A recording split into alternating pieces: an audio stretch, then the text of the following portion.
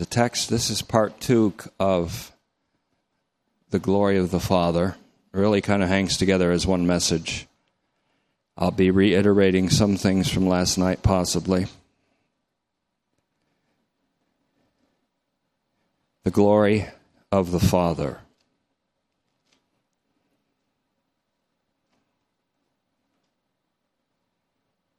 We'll also be looking at Romans 7:6, just a couple of text points for context. Oh, here it is. I was looking for this announcement. The ladies are planning. I'm sorry I haven't given this before. I got it right here. The ladies are planning a bus trip to the Sight and Sound Theater in Lancaster, PA, to see the production Jonah, which I understand is fantastic. This event will be on Monday, October 9th, and there's an information and sign-up sheet at the table if you're planning to attend. Please let Joanne, Mrs. Stewart back there, or Kim, who's not here right now, know ASAP. Is that still okay to let you know? Okay. And speaking of that, Jonah,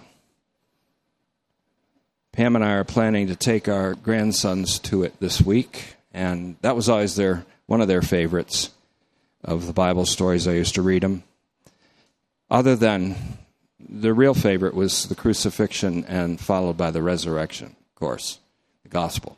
But since we're going to do that, you won't have me to kick around this week.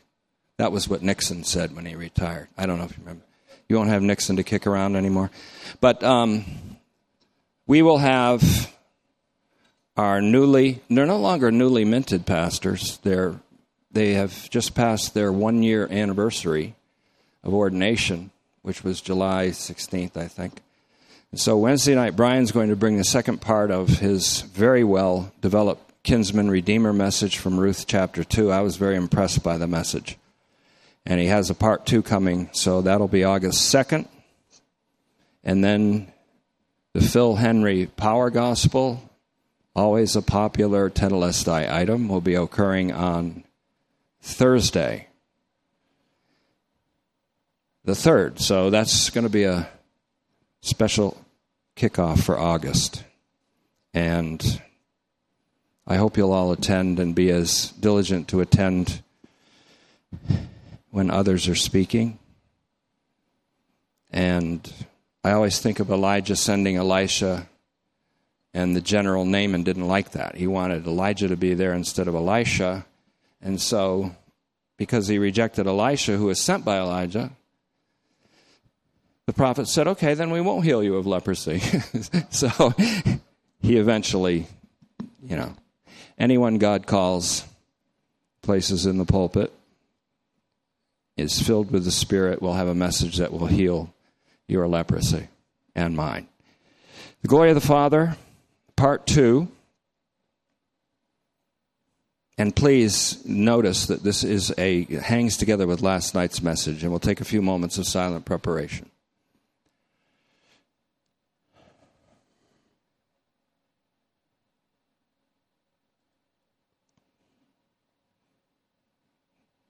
Father, perhaps the best definition of what we're doing right now is found in 2 Corinthians 3:18, looking as in a glass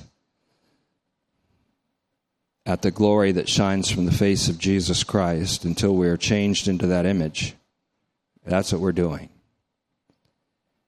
And Father, the glory that shines from his face is your own glory. The knowledge of the glory of God shines from his risen face. A face that went through the unspeakable humiliation and shame of Calvary. A face that was spit upon. A face from which men punched and abused and left open to be shamed on a crucifix. The same face now of the risen Christ is that in which we see as in a glass darkly so far, but we will soon see face to face. that glory that shines into our own hearts, a glory that transforms, that changes without our trying or travailing.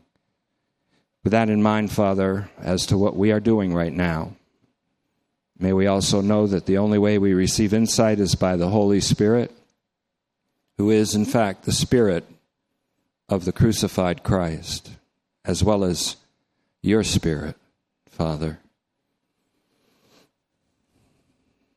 So we present our bodies to you as a living sacrifice afresh for the purpose of the restructuring of our thinking, to have a viewpoint that is in connection with a new creation, that's adjusted radically by the cross of Christ. We thank you in Christ's name. Amen.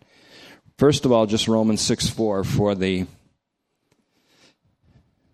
first verse that was my attention was drawn to when this thought came to me, the glory of the Father. Romans 6:4, just as Christ, the second half of Romans 6:4, 6:4b, just as Christ was raised from the dead by the glory of the Father,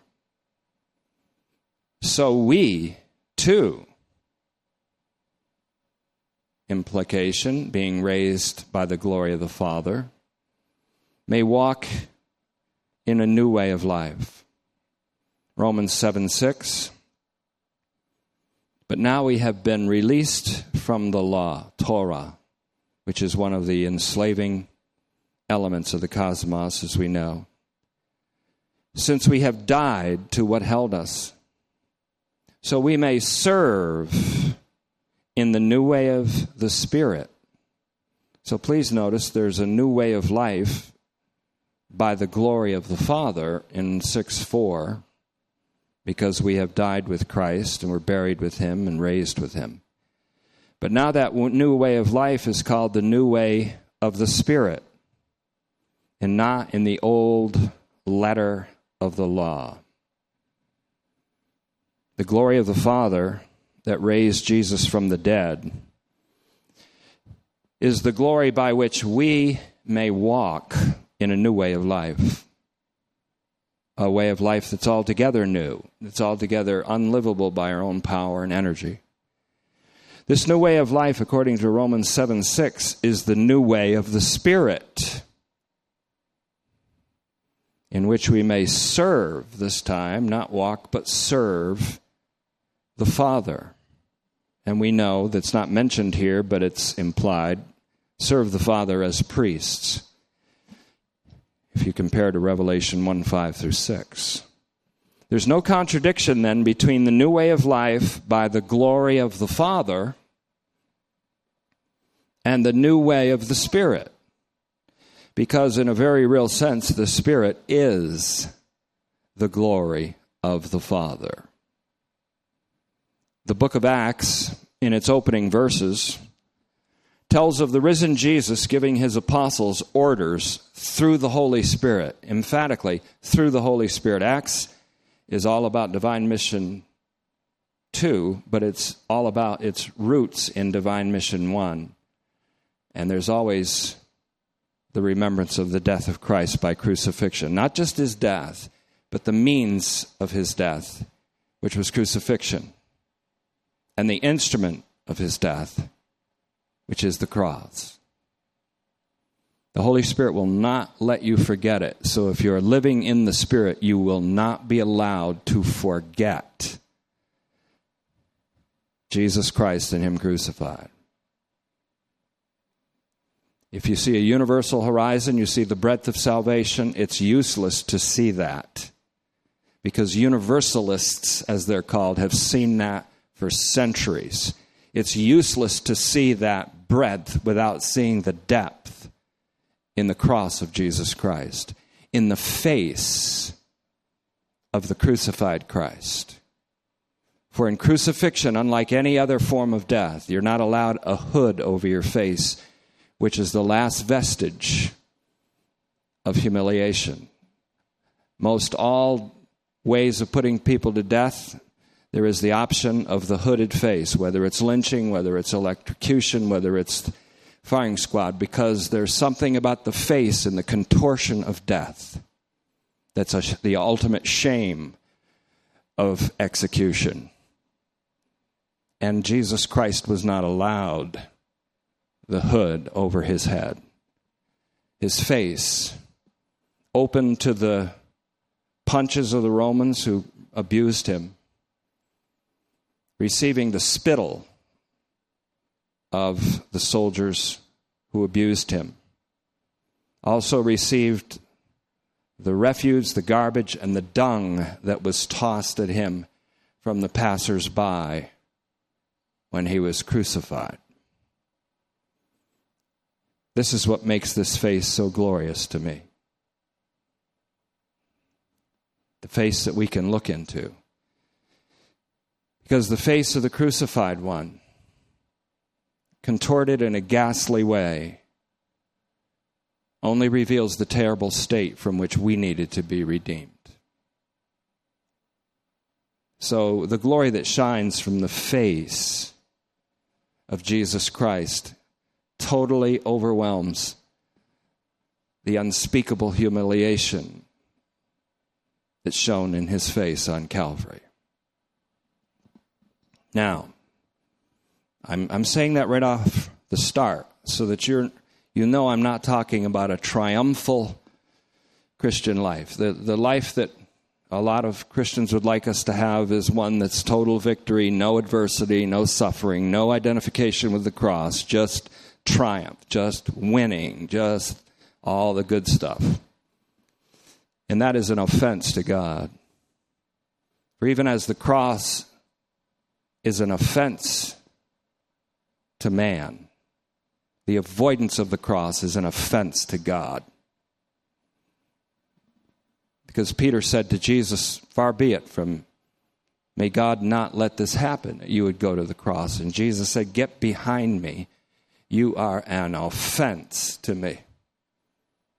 The attitude that avoids the cross is an offense to God, even as the cross is an offense to man. And it should also always be not just merely attractive to us, it should be repulsive and repellent to us, because it's the picture of the terrible wrong that the creation had entered into, and a picture of the terrible price that had to be paid to set creation right.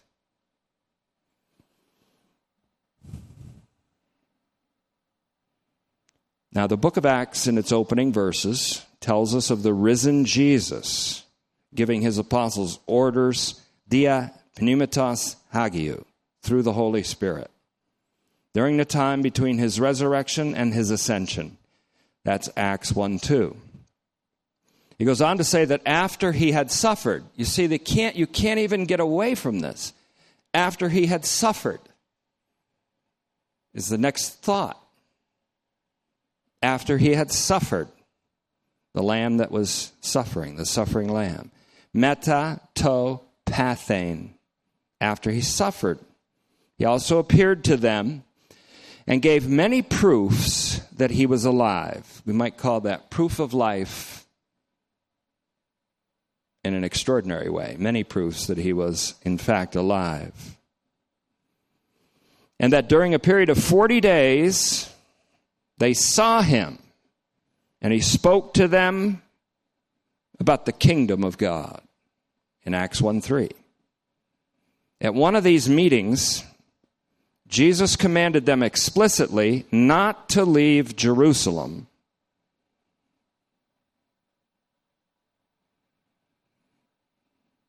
but to wait for the Father's promise. Wait for what the Father has promised. Well, what has the Father promised? He has promised the Holy Spirit. So Jesus said, wait for the Father's promise, which, he said, you heard about from me. If you go back to Luke 24:49, he said it again. If you look through the upper room discourse of Jesus, his farewell discourse to his disciples, John 14:16, 14:26, 15:26. If you look to Acts 2:33, he's talking about the gift of the Holy Spirit, the promised Holy Spirit. And then he says in 1:5, for John baptized in water, But you will be baptized in the Holy Spirit not many days from now.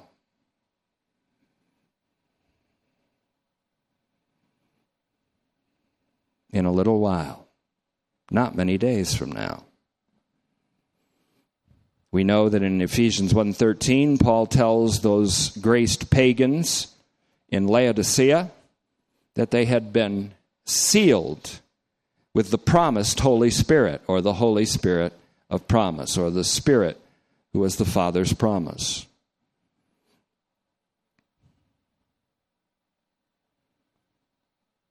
Just as we're seeing that the glory of the Father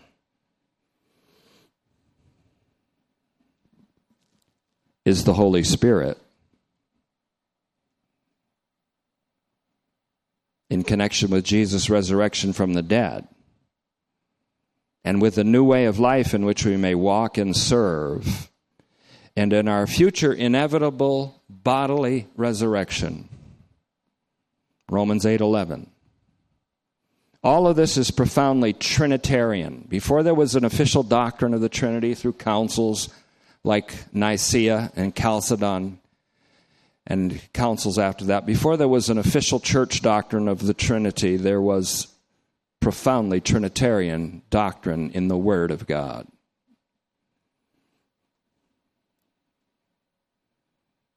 All of this, then, is profoundly Trinitarian even before there was a doctrine or doctrines of the Trinity or the Triune God. And of course, in 2 Corinthians 4:6, at the heart of another significantly Trinitarian passage, the light of the knowledge of the glory of God, that is, the glory of God the Father, shines forth in the face of Jesus Christ. If you have seen me, you have seen my Father. If you have seen my face, you have seen the face of my Father. If you have seen my hands and feet and side, you have seen the scars that my Father also bears.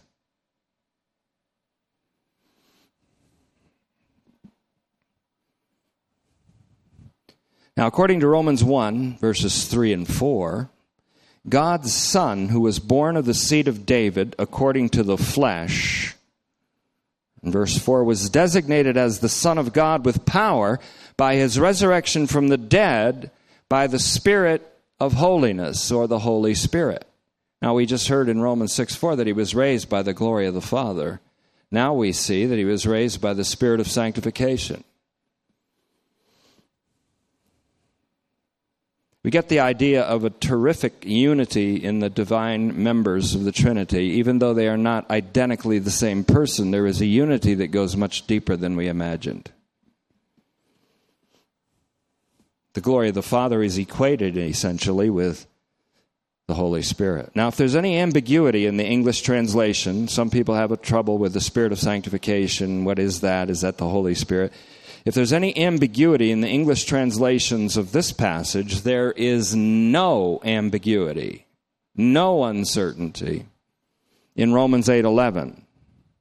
Either in the Greek, which says to pneuma tu egerantas Iesun ek nekron, the Spirit who resurrected Jesus from the dead. And in Romans 8:11 it says, the same Spirit that raised Jesus from the dead lives in you and will raise your very members, this very body.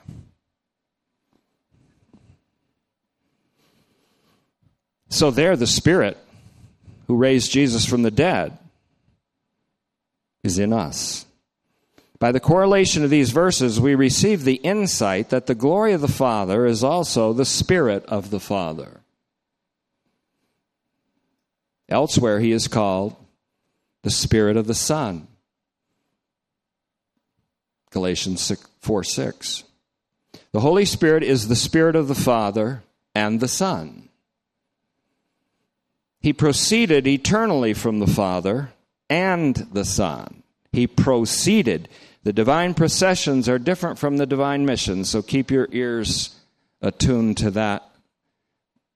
We need that differentiation of consciousness. There are the divine processions that happened eternally and internally in God.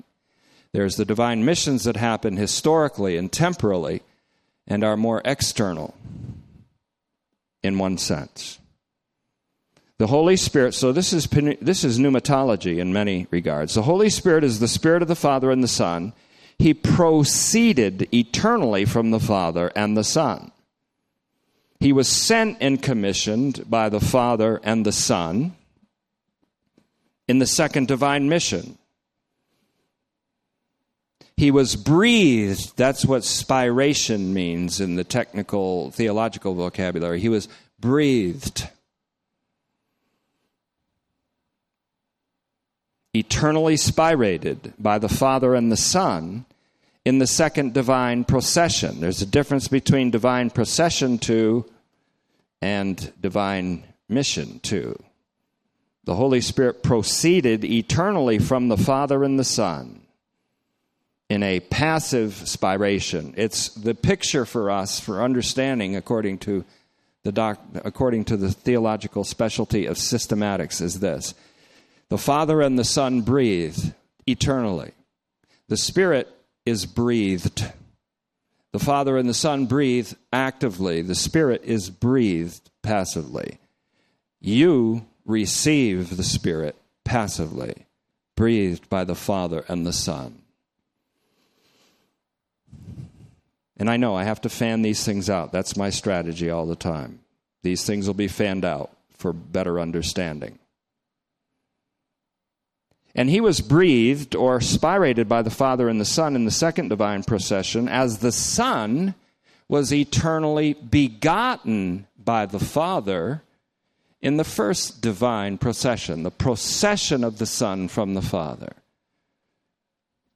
It does not mean that the Son was preceded by the Father in some way, because the Father's begetting of the Son and the Son's being begotten are both eternal realities. Same with the Holy Spirit. It's not like the Holy Spirit. I hesitate tremendously now to say the third person of the Trinity. For one thing, I can't figure out which one's the third person of our Trinity with small t. But the second reason is the Holy Spirit was not preceded by the Father and the Son because he was spirated by the Father, because he was eternally spirated by the Father and the Son, but was eternally passively breathed by the Father and the Son. There's an eternality in God that's incomprehensible. In John 20:22, Jesus breathed on his disciples. And with the breath, he bequeathed to them the Holy Spirit. He breathes. If most of us breathe on someone, they'll say, please don't do that again. But when Jesus breathed, he said, receive the Holy Spirit. He's a life-giving Spirit in his resurrection. He is a life-giving Spirit. He breathes life to you and into you and into me. And he keeps on doing it through the word. My words are spirit and life. That's why I always came to hear a preacher.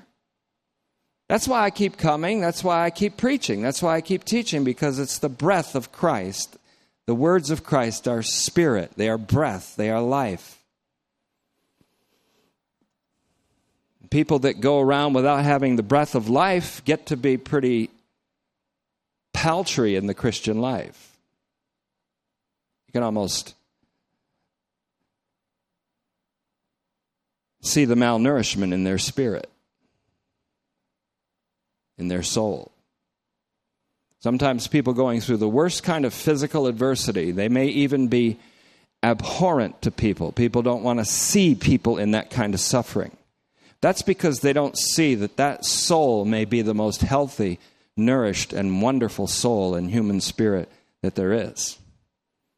If you watch the movie The Elephant Man, there's an excellent example of a man who was grotesque in his appearance.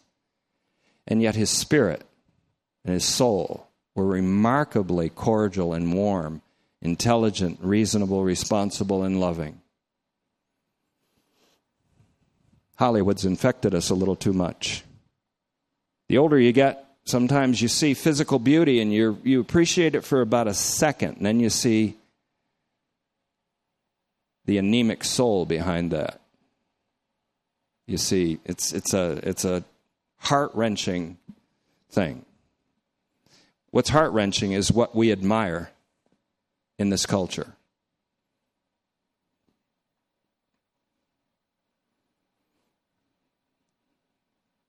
I hope you're seeing a little bit of a contrast tonight in the message here. The Father is always in his Son. So listen. The Son breathed his Spirit to those disciples before Pentecost. This is before Pentecost. Because the Word does not speak. The Word, the eternal Word, is a Word because he does not speak. That is, at least on his own initiative. Jesus even said it. I don't speak on my own. Why? Because I'm the Word spoken. I am the Word that the Father speaks. I speak, but only as I hear my Father. So my words are my Father's words echoing through me. It's not that I'm a puppet. It's not that my Father's a ventriloquist. I'm one with my Father in his thought, in his intent, in his love. But because the Word does not speak on his own, but is spoken, and I'm speaking now of the eternal Word in John 1:1, who became flesh in John 1:14. And because the Lord Jesus speaks only as he hears the Father, then it was the Father who said, in the Son, and with the Son, receive the Holy Spirit to those disciples. If you've seen me, you've seen my Father. If you've heard me, you've heard my Father. If I've breathed upon you to receive the Spirit of life, I've breathed into you the glory of my Father. The glory of my Father that raised me from the dead. The glory of my Father that gloriously resurrected me after I was unspeakably humiliated and shamed in my crucifixion. Because I submitted to that for you. And because I love my Father. What makes us think that the Father, who Jesus said, believe me, my Father is in me and I'm in my Father. What makes us think that the Father wasn't in him on the cross? Well, he said, Father, my God, why have you forsaken me? But did the Father forsake him? The answer is emphatically no. But because Jesus was so radically identified with the creation and the essence of sin, the essence of sinfulness, and he became sin, remember? He became sin. He who knew no sin became sin. And as he became sin, he said, why have you forsaken me? Because it's the essence of the sinfulness of man to think that God forsakes his creation. And he doesn't. That was the perception of Jesus at that moment because of the level of suffering he was enduring and because of the depth of his identification with a desperate creation and with a desperate humanity who in their direst straits are tempted to say and do say, you have abandoned me, God.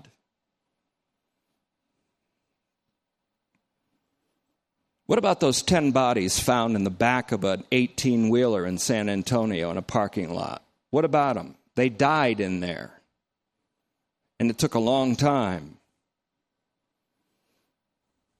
And it was in the blistering heat. They had no air. And no one was paying attention or cared because they were just immigrants from across the state, across the line. What do you think their last moments were? If I was there, I might have said, God, you've forsaken us. Why? Why have you forsaken us here?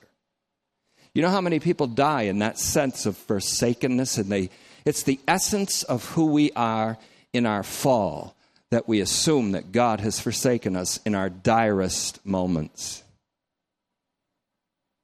And Jesus was in a direst of all moments.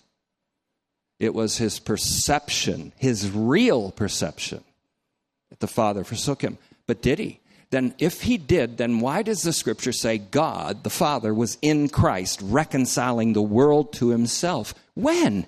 In the cross. At the cross, on the cross. Never even dream in your wildest dreams that the Father did not suffer, or that the Spirit did not suffer. If the Spirit can be grieved by human sinfulness, as Ephesians 4:30 says, grieve not the Spirit whereby you have been sealed until the day of redemption. We grieve the Spirit by corrupt communication, rotten speech. We hear it all day long. Now it's crept into more and more hours of television. Now it's allowed on more and more hours of the stations that we used to watch and thought we might be safe from it. Now it's everywhere. And if we're not attentive, we echo the same rotten speech, and it grieves the Holy Spirit. It grieves the Holy Spirit. Don't ever think it doesn't. If he can be grieved by the sinfulness of man, how much more was he grieved when Christ became sin? It's a Trinitarian thing we're talking about here. This salvific act of God in Christ.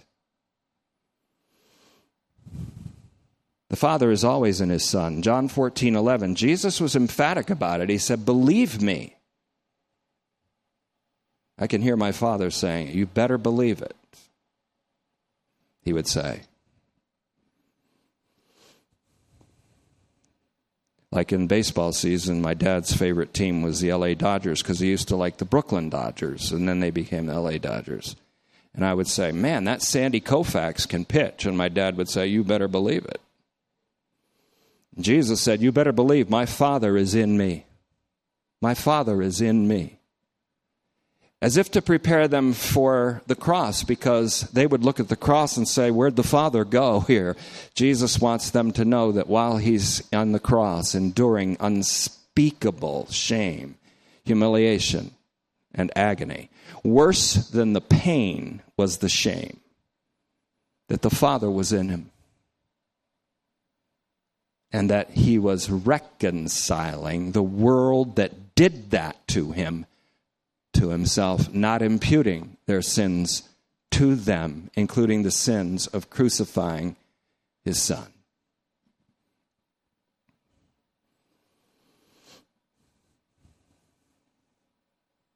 Now, I don't know if I'll get to speak what I spoke of last night. It's almost unspeakable to speak of it, but I want to repeat it sometime.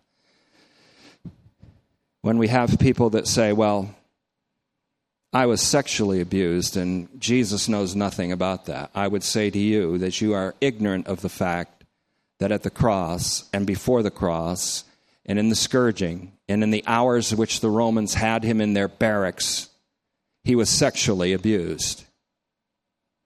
And that he was not wearing a loincloth like religion likes to make the crucifix a little more palatable. They stripped you completely naked so that the buttocks as well as the back could be exposed to the cat o' nine tails as they ripped the skin and then the flesh and then got into the skeletal muscles, causing circulatory death in some who were weaker of constitution. And even Jesus buckled under the weight of the cross, and the cross had to be carried by a man from North Africa named Simeon. And on the cross, the crucified victims were mocked. They were jeered. Their sexual genitalia was exposed to be mocked by people that went by. Certainly the Romans mocked the circumcised penises of the crucified Jews. And people were allowed, in fact, encouraged. It's like a holiday. You go by, you're able to say all the cursing and jeering and filthy stuff that you want to say and point it right at those guys up there on that cross. And thousands did from all over the world. Others just wondered in spectacular wonder at it. It's a very sobering thing to know that the Romans put that crown of thorns on him and a scarlet robe and beat him and spit upon him, but we forget that the gospel writers were very, as preachers must be, they were very understanding that you can't talk too much about it, but it sends a shiver down the spine to know that he was with those Roman soldiers for hours after that, before the cross. And these guys were out of their discipline altogether. These were the ultimate in depravity. I'm saying that to say that there are people who say, well, you don't know what it's like, and God doesn't know what it's like, and they want to glory in their shame. And of course it's a terrible shame, and it's a terrible thing to have been sexually abused in one's youth or in one's adulthood. But it's not an excuse. You can't say, well, the glory of the Father can't raise me out of that unspeakable humiliation into a life of glory and service and honor and newness. Why not? Furthermore, what did Jesus say about those who abused him and those who were continually abusing him as he was naked and hanging upon a tree in between two other criminals? Father, forgive them. They don't even know what they're doing. It's like he said to Jonah, they don't even know their left from the right. They were already convinced, obviously. You have to be convinced that a human being is less than human before you persecute and hate and malign and slander them. Like the Nazis in their documents persuaded the German people, many of them, that the Jews were vermin, rats. They dehumanized them. The crucifixion is the most dehumanizing form of execution ever conceived, to the point where it required a diabolical conceiving, because the victim on the cross actually had to be responsible for his own death. The writhing that happens on the cross and the movements you have to make just to get a breath are the very movements that ultimately kill you. It's the most utter humiliation. And I think Jesus knew a little bit about that when he was approaching the cross. He said, no man takes my life from me. I lay it down. I lay it down. I have the power to lay my life down, but I want you to know that I have the power to take it back again. When you really see the cross, there's a therapy there that's unparalleled. There's a therapy there for the abused. There's a therapy there for the oppressed. There's a therapy there for the most egregious suffering that people have endured and illnesses that people have endured. And it relates to the forgiveness. It also relates to the perpetrators of abuse. You cannot glory in the shame of your own evil doing when you look at the cross. Why glory in what your shame is when you can glory in the cross, which ended the shame? That's the message that I have as a pastor. That's the message that I have that goes beyond the messages that I preach. It's the hardest one to say because it has to come from the deepest recesses of the heart, and it has to be a message that's almost, you feel, unlawful to say it. But that's the cross. Cross was unlawful. The cross was ungodly. The cross was irreverent. The cross was everything that's ugly and repugnant, everything that's terrible and wrong, because it reflects back to us just how terribly wrong humanity had gone, and just what kind of price would have to be paid to set things right. It's not enough to just say, well, Jesus died the spiritual death, it was terrible, and that's why we have righteousness as a gift. That's a very superficial, if not wrong-headed, way of looking at the cross.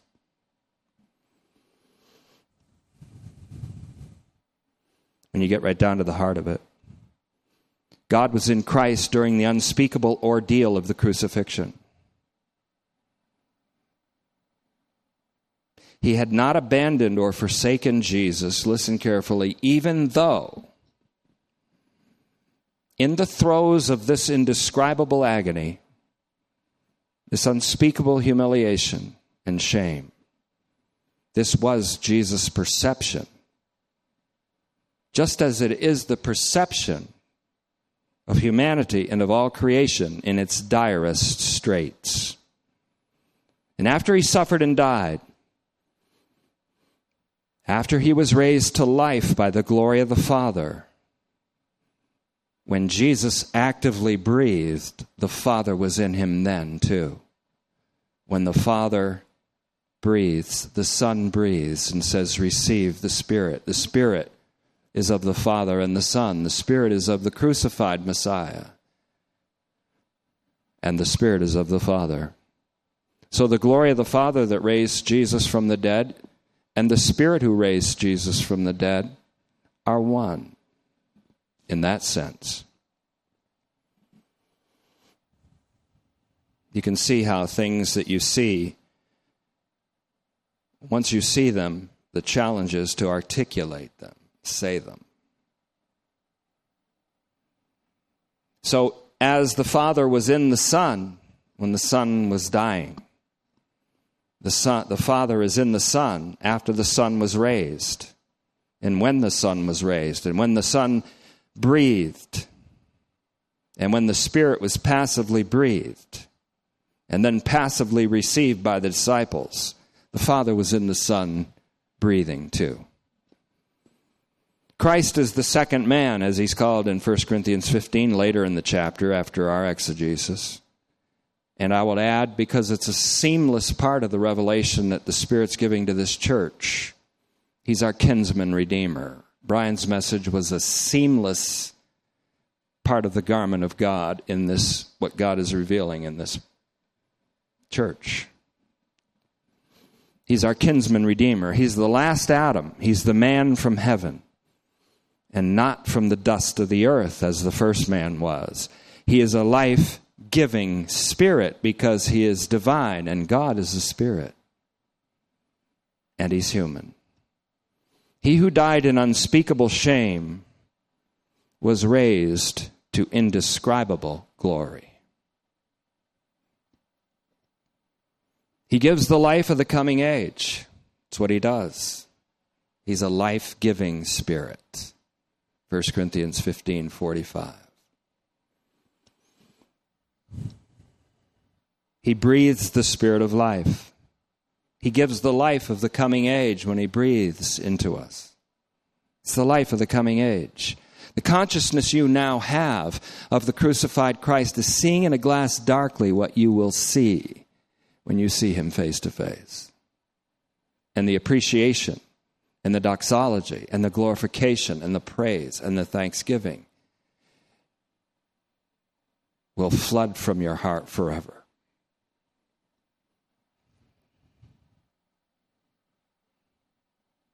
It'll gush from your soul forever, like waters, living waters springing up into eternal life.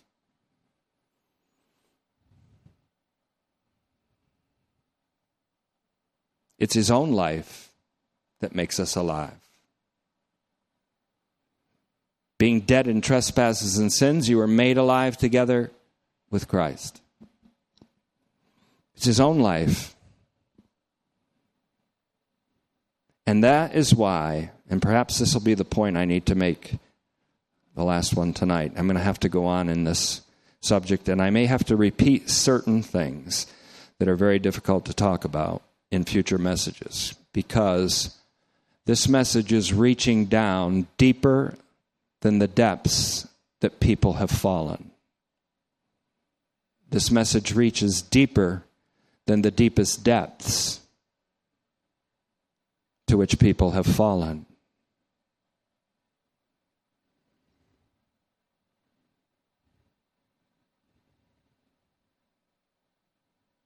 The Father and the Spirit are likewise active in this gift of life, in this rectification of the ungodly, this setting right of what's gone terribly wrong.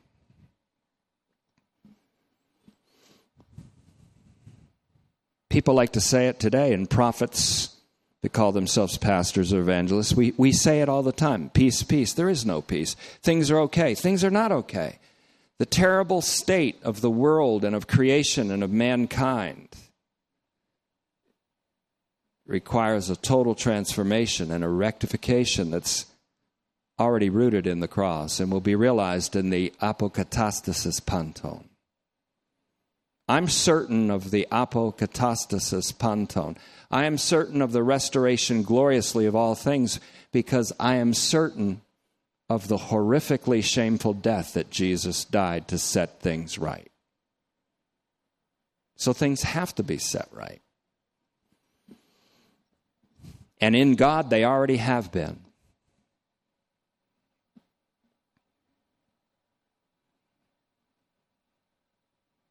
The justification of the ungodly, and I'll keep that word justification just for that, in Romans 4:5. God justifies the ungodly. That's really the heart and center of Romans. So who can lay any charge to God's elect? God who justifies? God justifies the ungodly. So what ungodly thing can the accuser say of you that God will say, yeah, that's right? He justifies the ungodly. He doesn't justify our ungodliness. Christ died for that.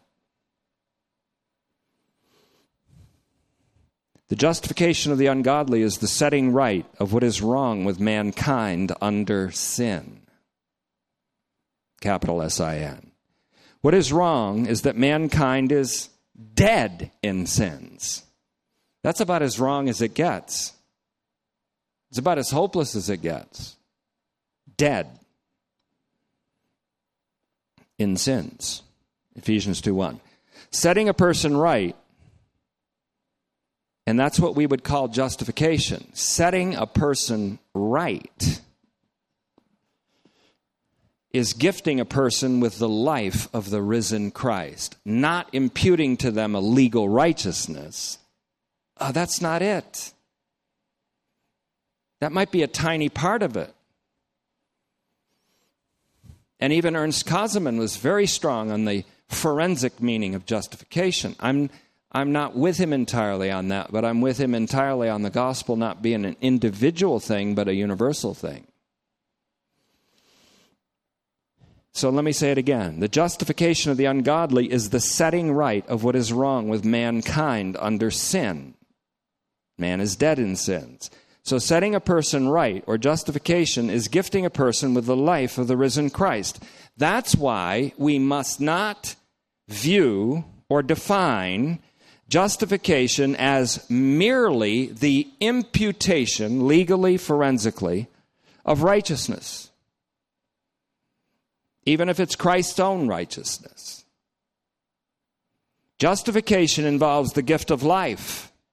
The gift of Christ's own life that replaces our deadness in sins.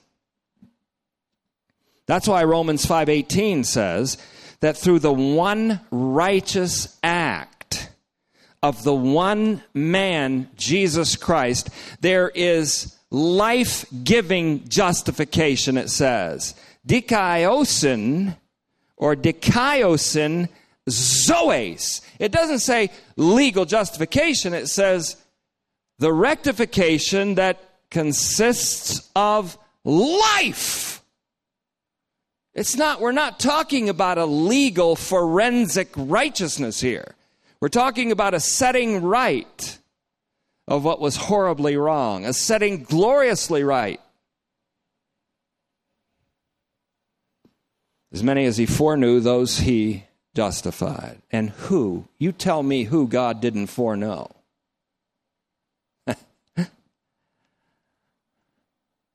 If he didn't spare his son, but freely gave him up on behalf of us all, how shall he not, with him being given, freely give us all things?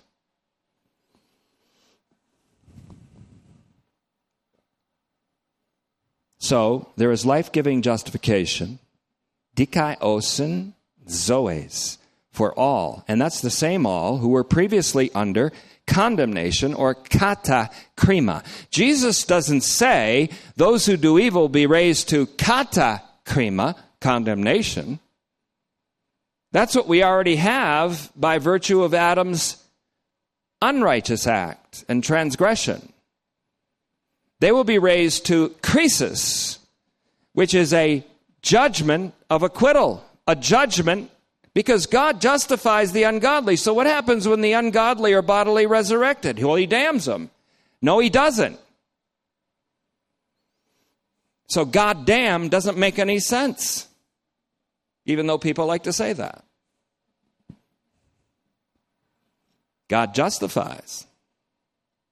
So next time you hit your hammer, you hit a hammer on your thumb, and you're tempted to say something terrible like you would have in your old days, like I would have in my old days, I would say, God justify it.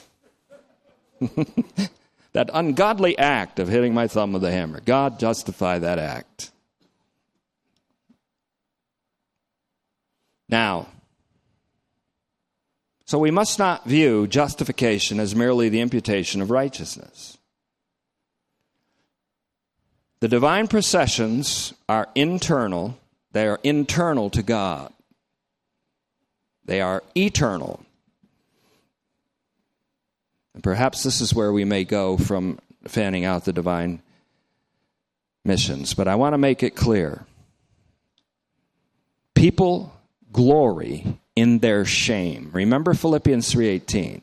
Enemies of the cross of Christ who glory in their shame. Their shame is their glory. They glory in their shame. People like to glory in their shame. That's why we have shows on TV that people come on so that therapists can yell at the people that abuse them and yell at the abused, and it's entertainment value. I have another word for it. I won't use it.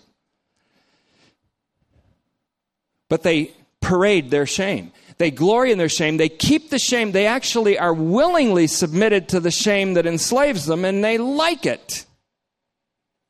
The only cure for that is not a therapist yelling at you so that he can get ratings and glory on TV. It's the therapy of the cross that works. The therapy of the cross that works. People glory in their shame when they excuse themselves from the new way of life and service because of their former or their current shame, or because of their former or their current sinfulness, which they want to keep. People want to keep their shame too, because it's their thing. It's their way of garnering sympathy from everybody. And they sympathize with themselves. They caress themselves in their shame.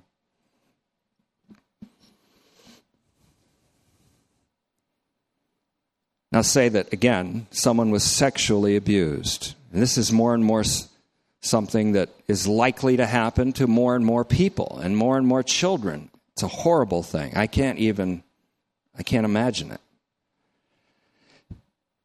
This is certainly a shameful thing, but one cannot say, I was sexually abused, therefore I'm excluded from the new way of life, or I excuse myself from it. After all, Jesus was never sexually abused. There's another part of the excuse. So I would say to that person, here's my therapy, and it's free. It's not $400 an hour. It's free. And even though we have offerings, it's not because we're charging for the message. It's because God chooses that way of the generosity of his people to keep a pastor preaching, keep a staff working, keep a church going on, and allow people to receive the message without cost. So this is free advice. I would say to this person, you're dead wrong on 2 of the 3 declarations you just made. Yes, you were sexually abused. We'll agree with that. You've provided proof. You've provided a testimony of it. But no, you are not excluded from the new way of life, nor are you excused. And you must understand, thirdly, that crucifixion involved every form of human shame and abuse imaginable, including sexual abuse. Now the writers, the evangelists, and Paul, they knew what crucifixion meant. They didn't have to describe it like preachers do to manipulate their audiences on Good Fridays once a year. They hit all these terrible things. But they don't even really get to the shame part. They just get to the things that can manipulate people. And movies do the same thing.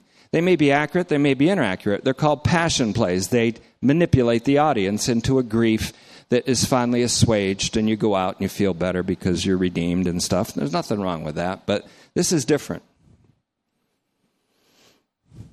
When Jesus was mocked and abused by the Roman soldiers, we're told only that which was done in public view. That was bad enough, and that wasn't even fully described. He was with these abusers, however, for several hours, which ought to send a shiver up your spine. Now, what is it in your shame that you want to hold on to and glory in your shame? You might be a person that deserves a lot of sympathy, but you're an enemy of the cross of Christ if you use that as an excuse to not be raised into this new way of life by the glory of the Father. Many are the enemies of the cross of Christ, Paul said. I'm telling you now. I've told you before. I'm telling you now with tears streaming down my face, he said. They are enemies of the cross of Christ. And of other things he said to them, about them, he said, whose glory is their shame. They glory in their shame.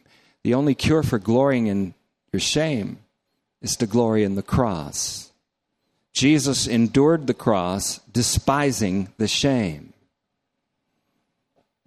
and is now set down, enthroned at the right hand of the Father in glory.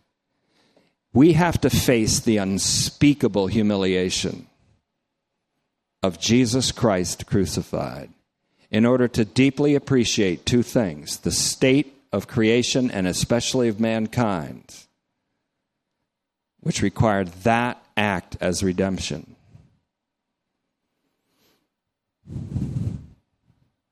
And secondly, to understand just who Yahweh is. When you have lifted me up, then you'll know that I am He, Yahweh. It's that realization that's going to come like a locomotive that has already come to some of us who have bowed our knee and made our confession that Jesus is Lord, but it will come to all in the most profound possible way. For every eye will see him, even those who pierced him, especially those who pierced him. Every eye will see him. And of course he retains those scars forever, because the Holy Spirit forever is the Spirit of the crucified Messiah. And the Holy Spirit is forever the glory of the Father that raised him from the dead after his burial, after his suffering, after the untold humiliation of crucifixion. Stop glorying in your shame and start glorying in the cross of your Lord Jesus Christ. Thank you, Father, for this opportunity to reach deep into the Scriptures, to find a treasure in the darkness that we did not know perhaps was there. Because we don't find treasures except in the deepest part of the earth sometimes, and sometimes we find the deepest part of the treasures of God in the deepest kind of darkness. It's in the depth of the darkness of the crucifixion of our Savior Jesus Christ that we see the most glorious wealth and riches and the most wonderful apocalyptic revelation of the heart of God. May it never be that we should ever glory in anything except the cross of our Lord Jesus Christ. Father, grant by your unmeriting, unmerited grace, grant us freedom from glorying in our shame. Grant us the freedom instead to glory in the cross of our Lord Jesus Christ. We ask these things and we present